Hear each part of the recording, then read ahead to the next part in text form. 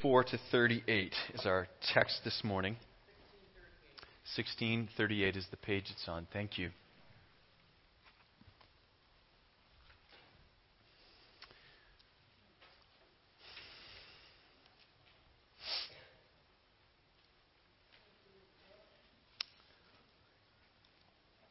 So we're picking up in the middle of dinner here, or close to the end of dinner. This is Jesus' Last Supper with his disciples on the night before he's crucified. He is betrayed this night. It's the night before he's crucified. And last week we heard a message from Pastor Gina that incorporated what that supper was like and how they would have partaken of bitter herbs. And those really symbolize the bitterness of betrayal that Jesus was experiencing even at that supper. So it's still supper time, and the text right before where we start ends with Jesus decreeing that the Son of Man will go as it's been decreed, but woe or warning to the one who betrays him. And it says the disciples began to question among themselves which of them it might be who would do this.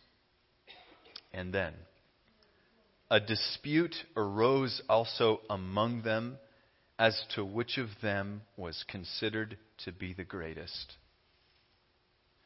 Jesus said to them, "The kings of the Gentiles lord it over them, and those who exercise authority over them call themselves benefactors.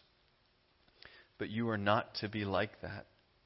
Instead, the greatest among you should be like the youngest, and the one who rules like the one who serves. For who is greater, the one who's at the table or the one who serves? Is it not the one who's at the table? But I am among you as one who serves. You are those who have stood by me in my trials, and I confer on you a kingdom, just as my Father conferred one on me, so that you may eat and drink at my table in my kingdom and sit on thrones judging the 12 tribes of Israel." Simon, Simon, Satan has asked to sift all of you as wheat. But I've prayed for you, Simon, that your faith may not fail. And when you have turned back, strengthen your brothers. But he replied, "Lord, I'm ready to go with you to prison and to death." Jesus answered, "I tell you, Peter, before the rooster crows today, you will deny 3 times that you know me." Then Jesus asked them, "When I sent you out without purse, bag, or sandals, did you lack anything?" "Nothing," they answered. He said to them, "But now if you have a purse, take it, and also a bag. And if you don't have a sword, sell your cloak and buy one. It's written, 'And he was numbered with the transgressors.' And I tell you that this must be fulfilled in me. Yes, what's written about me is reaching its fulfillment." The disciples said, "See, Lord, here are 2 swords." "That's enough," he replied. Let me just say a word about that last paragraph before I start preaching. You might wonder, as I did, what's going on with Jesus recommending now that they go and sell some stuff so that they can buy swords? That doesn't really seem like Jesus. And it doesn't seem in keeping with everything he's taught and the way he's acted up to this point. And you would be right. All the commentators say he's actually speaking kind of tongue-in-cheek, joking as it were. They're going to number me among one of the transgressors. They're going to say I'm a sinner, so we might as well have something that they can label us with, is what they say he's insinuating, and that his disciples misunderstand him when they say, "Lord, here's some swords," and he says, "Okay, that's enough." So it's hard to know for sure that that's what's happening, because tone, you can't read tone. It's like reading an email, right? But that's what the commentators think is happening here. They do not think Jesus is telling his disciples to arm themselves and resist the way that the world resists. physical violence. Okay? If you have any more questions about that piece, you can ask me about that later. I'm not going to talk about that as a part of the sermon.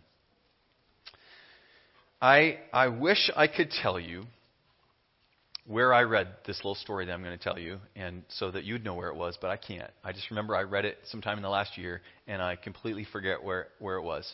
But here's the little story I heard. There was a bunch of younger people, maybe college age, they had the privilege and the opportunity to be with a man who was in his 70s, who had just lost his wife of over 50 years. And as they sat with this man, listening to him, he just began to ruminate about his wife. He began to remember her. He began to tell some stories. And at a certain point, he had a kind of a look come over his eyes, and he said to himself, "Who was this woman? Who was this woman that I was married to these 50 years? I knew her. I slept with her. She was the mother of my children, my best friend. We shared life together. And yet, there's so much about her that's still a mystery that I don't understand. Who was this woman?" I'm telling you that to start because I think that there is such depth to each of us as human beings, as people created in God's image. And it's really easy for us to think, oh, I know so-and-so, and then say 3 things about them. When really there is unending depth to discovering each person.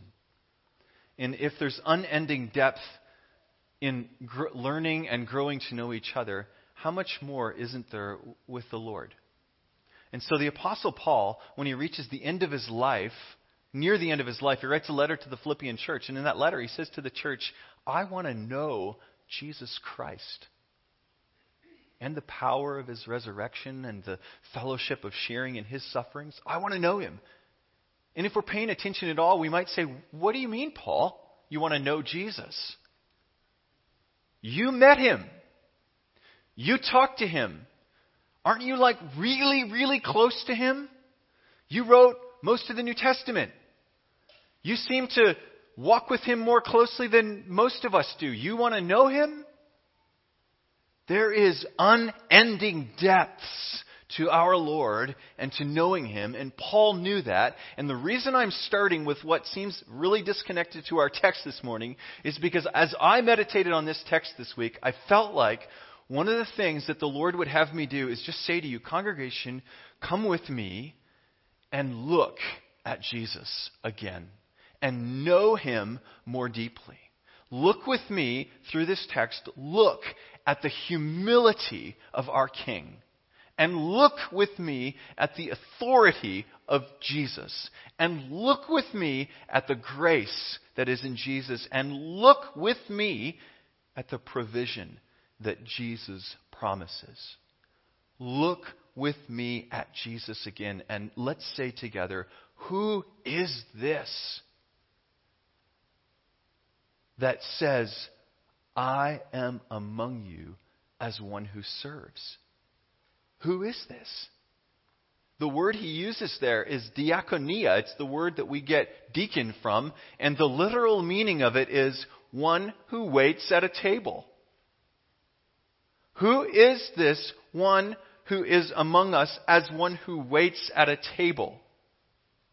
If we had either of our 2 presidential candidates among us this morning, and they were among us, and they walked up to us and they didn't have any posturing or any political agenda, but just started to say, hi, I'm so-and-so, and can I help you? And is there any way that I could serve you? And they were genuine, we might be flabbergasted. Because they're people that are looked to as, I don't want to use the word great, but because I don't want you to think that I think that either of them are great. But they're elevated. They're in worldly senses important. They have a lot. And so if they were among us this morning and they genuinely were to come and serve and say, how can I help you? Can I help you with your rent? Can I help you with this? We probably would drop our jaws, like, you want to help me? You're here, you're serving me? You? Who is this God-man who's among us as a servant? Who is he? As one who waits upon a table. When you go to a restaurant, a waiter comes to you and says, what would you like? How can I help you? Do you have enough? And Jesus says, I'm among you as one who comes to you and says, what would you like me to do for you? Remember blind Bartimaeus? What would you like me to do for you? Who is this God who comes to the very people he created and says, what can I do for you? Who is this one to whom we owe all allegiance and worship that says, can I help you? Can I serve you? Can I offer my life up for you?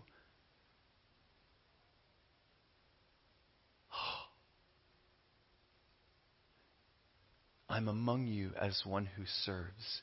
And it would be really, really easy, if not tempting, for me to turn this into a moralistic sermon and say, that's what we need to do.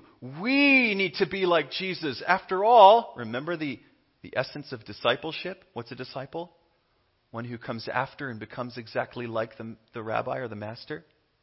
And so it would be really easy for me to say, church, we need to all go and serve like Jesus.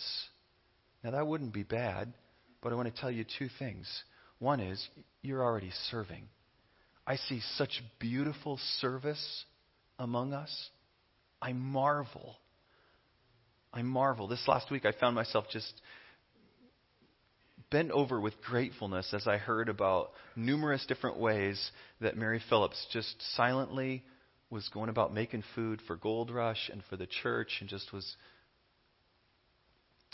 among us as one who serves.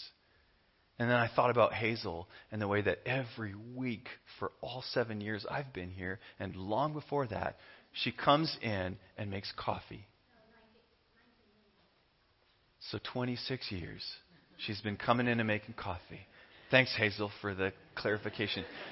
And I think about Kathy Adama, who for 5 or 6 years has been dutifully gathering every person who comes in that she's able to their birthday and their anniversary and sends cards in the mail. And I could go on and on and on with the way that I see us as among each other as one who serves. And the Get Well cards. Thank you, Dot.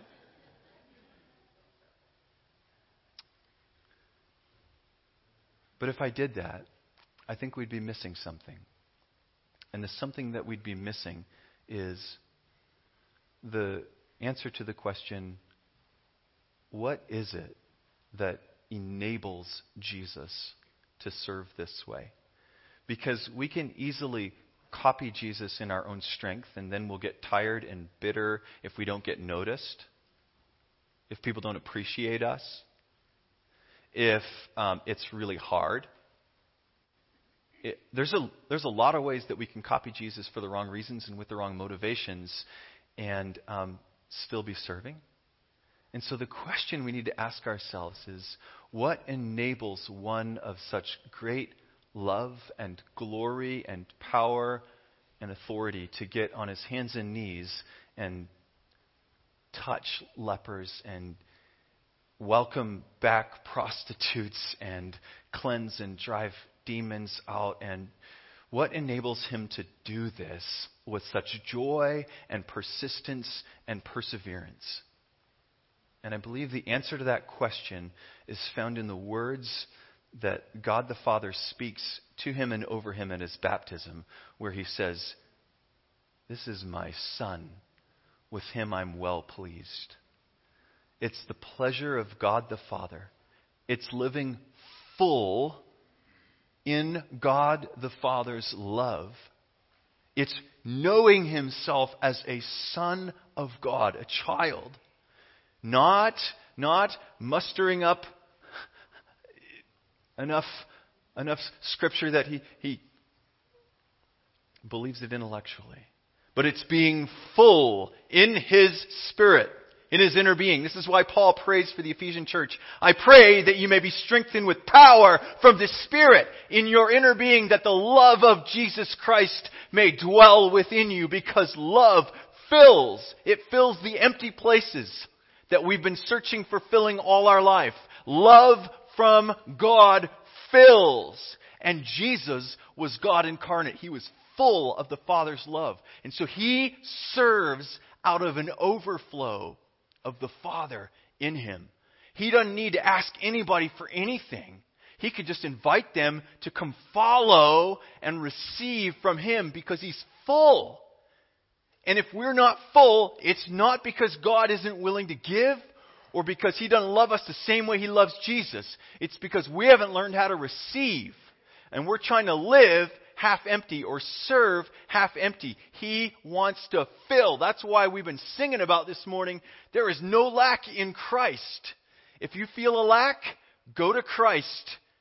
If you feel a lack, it may be because you have not or are not receiving from him. Start with communion with Jesus Christ. The Bible says those of us who come to faith in him are joined to him. We are one spirit. He put his spirit in us, and we are one with him. And so commune with the risen Lord, who knows himself to be full, who is loved, and who wants to impart to you love and joy and peace. And it's out of that fullness that Jesus can then turn to his disciples and say, you know what? You are those who've stood by me. He doesn't condemn them for boasting and arguing. He reminds them of who they are. That stuff you were just doing, that's not your identity. You're off track, but you are those who stood with me. You're faithful. You're mine. And he says, now I confer on you a kingdom. It's out of the overflow, he confers on them a kingdom. And that word confer that he uses is really interesting.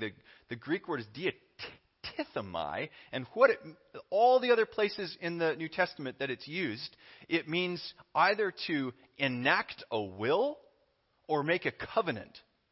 So there's a legal transaction that's happening here.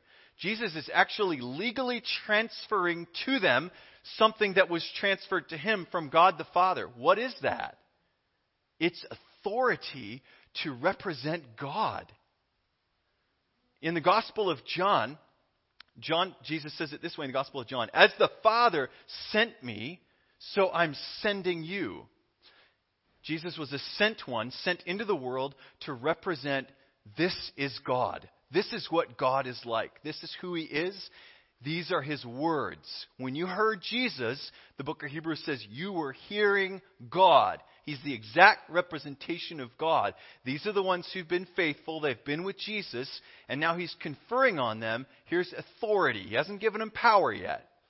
Power comes at Pentecost. That's a separate thing.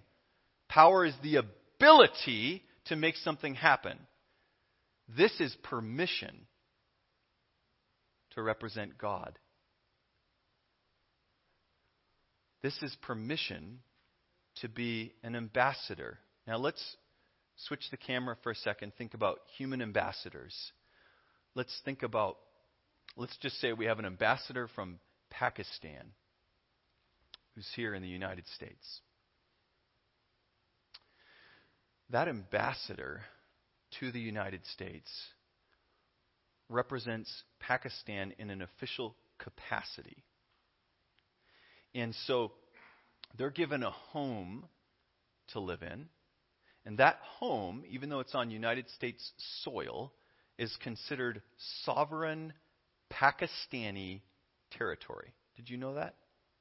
Every embassy, every place where someone has an embassy is considered sovereign territory or ground for that nation. And the person who lives there is one who represents the interests and the views and the relationship with the sovereign territory that they're representing. And so if we had a Pakistani ambassador with an embassy and a car, wherever they went, they would be representing the official views of the place that they came from. Jesus is conferring on his disciples and on us authority to represent heaven, to represent God the Father, even as he has represented him to us. In other words, he's saying, your life is now sovereign ground for God on earth. You say, how far does this authority extend? Well, this authority that he gives to us to represent God, it extends as far as whatever call God has on us.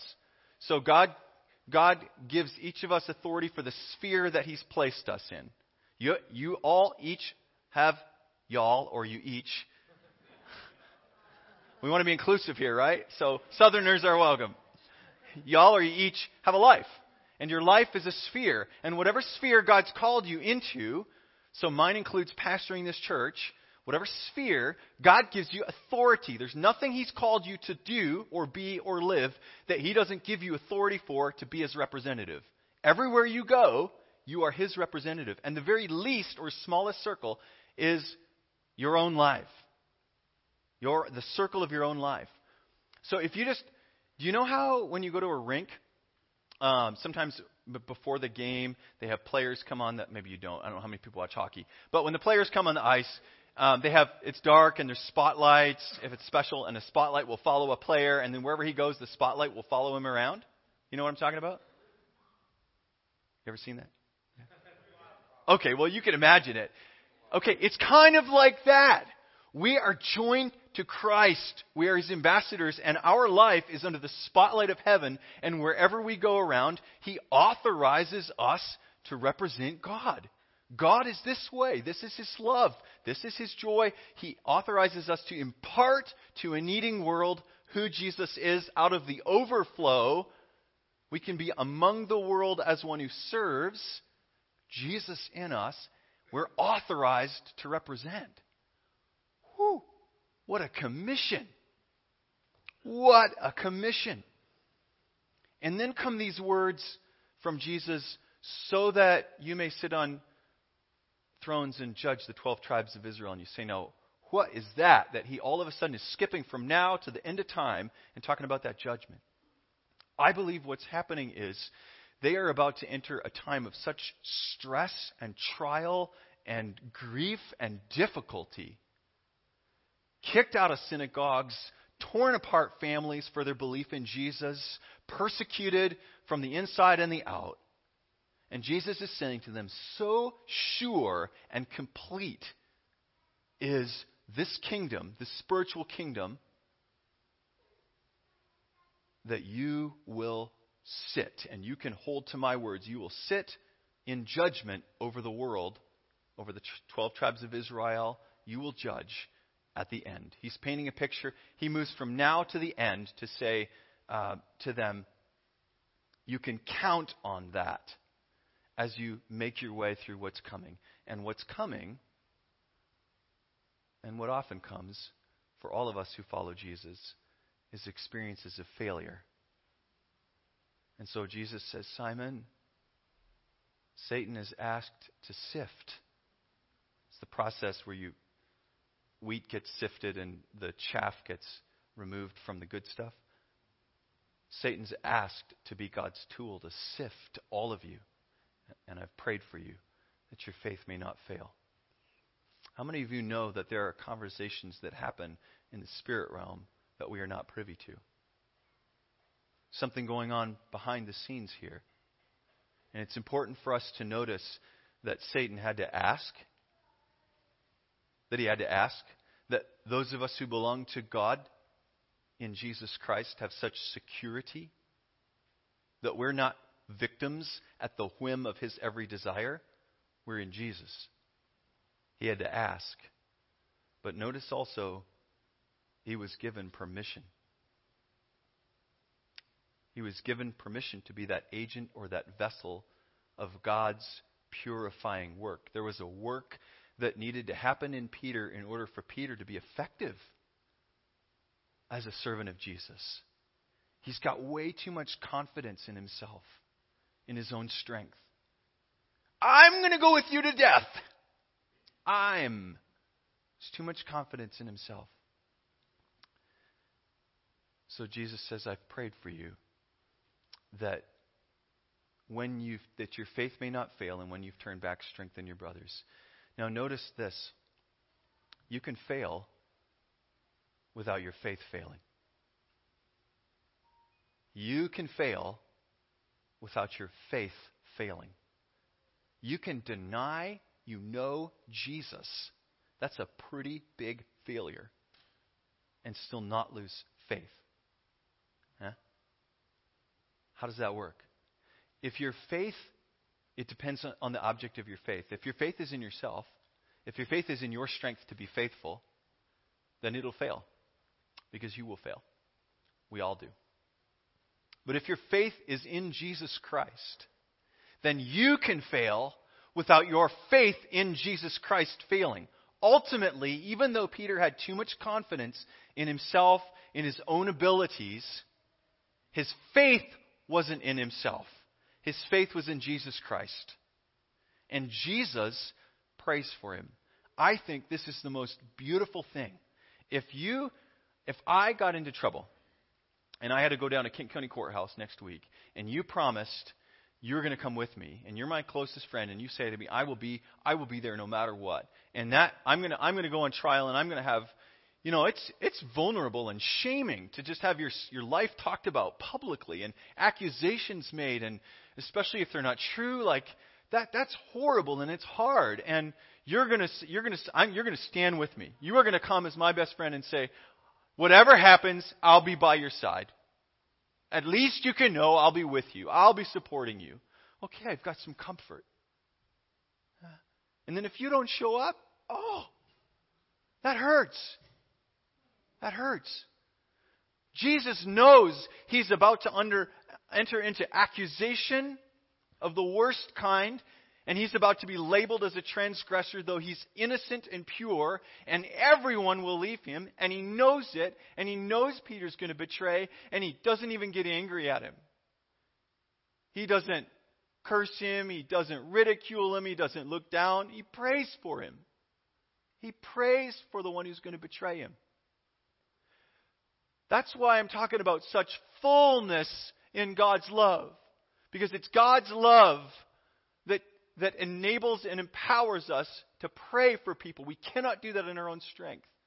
It's God's love. And Jesus, Hebrews says, ever lives to intercede for us. 8, 9, or 10, somewhere in there, those chapters. He ever lives to intercede. Doesn't that change things? No matter what struggle you're going through, Jesus is praying for you. And when you fail, He's already prayed for you to come back. He's made the way through the cross, and He's praying for you to come back.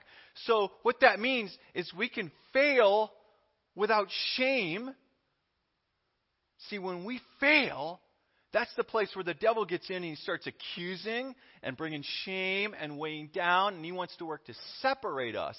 But when we recognize we failed, we just get back up. He knew Peter would fail. He knew we would fail. And so he looks him in the eyes and he says, I'm praying for you. And you got to believe Peter remembered those words after he failed. Jesus makes the way back. Jesus prays him back. And it's this experience of receiving grace that enables and empowers Peter to be a forgiver and Peter to lead the church. And so Jesus just skips right on over Peter's protestations, and he says to him, Peter, you're going to deny me 3 times before the night's over. It just kind of states it matter of fact, and then he moves on. And he says to them, when I sent you out, Luke 9, Luke 10, first the 12, then the 72, he's recalling the times that he said, here's power, Here's authority. You go as my representatives. You proclaim good news. You drive out demons. You heal the sick. You preach the gospel. Now, when I sent you, did you lack anything? And they say nothing. And he says, good. Now take a purse and a bag and the sandals. And you say, well, why do they take it now? Because they learned their lesson. That's why. Because they know there's no lack in the kingdom of God. When you are following Jesus, there is no lack at all. Jesus says, seek first the kingdom of God and His righteousness, His right way of living, His will for your life. If you seek and you know you are seeking God's will for your life, His righteous way of living that spills over into all your relationships. This is very much about how the way we treat people. If you are seeking God's will for your life, there is no lack. You can trust, you can count on God's provision. No ifs, ands, or buts. But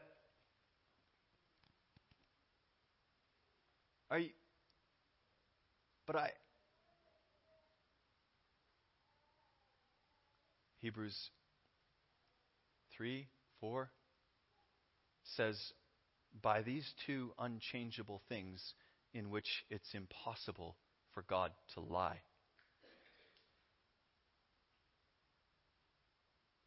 It's impossible. So much of the anxiety or the pressure or the angst that we feel in our lives is because somewhere in our hearts we believe God is not enough, God will not take care fully, God will not provide. I've got to do it for myself. I've got to get stressed. I've got to get anxious. I've got to provide. What if? And Paul writes to the Colossian church, and he says to them, in Christ all the fullness of God dwelt, and in Him you have been given fullness. You have been given fullness. You don't lack anything. So if you think you lack something or you feel like you lack something, you might say, God, am I seeking your will? Is my life in line with your Son? Am I looking for your kingdom in my life and in my relationships and on this earth? Because if you are, and if the answer is yes, there is no lack at all. So let's wrap this all up. Jesus, out of the overflow of the Father's love, says, I am among you as one who serves, and He fills us and He sends us out to be among the world as those who serve. And we can be empowered to make coffee or food or write cards or give hugs or pray or serve. We can do anything in Jesus' strength and love. He gives us authority to represent God and share in the joy of saying, this is what God is like. This is who God is. This is what God wants to do. He authorizes us to represent God to the degree that we know Him in His Word. And He makes preparation already for times of failure. He prays, calls back, and sends us out again as restored witnesses to Him, His life. And He says, as you do this, you will not lack anything. And I think all you can do after that is worship. And so let's worship the Lord. Let's stand and worship Him.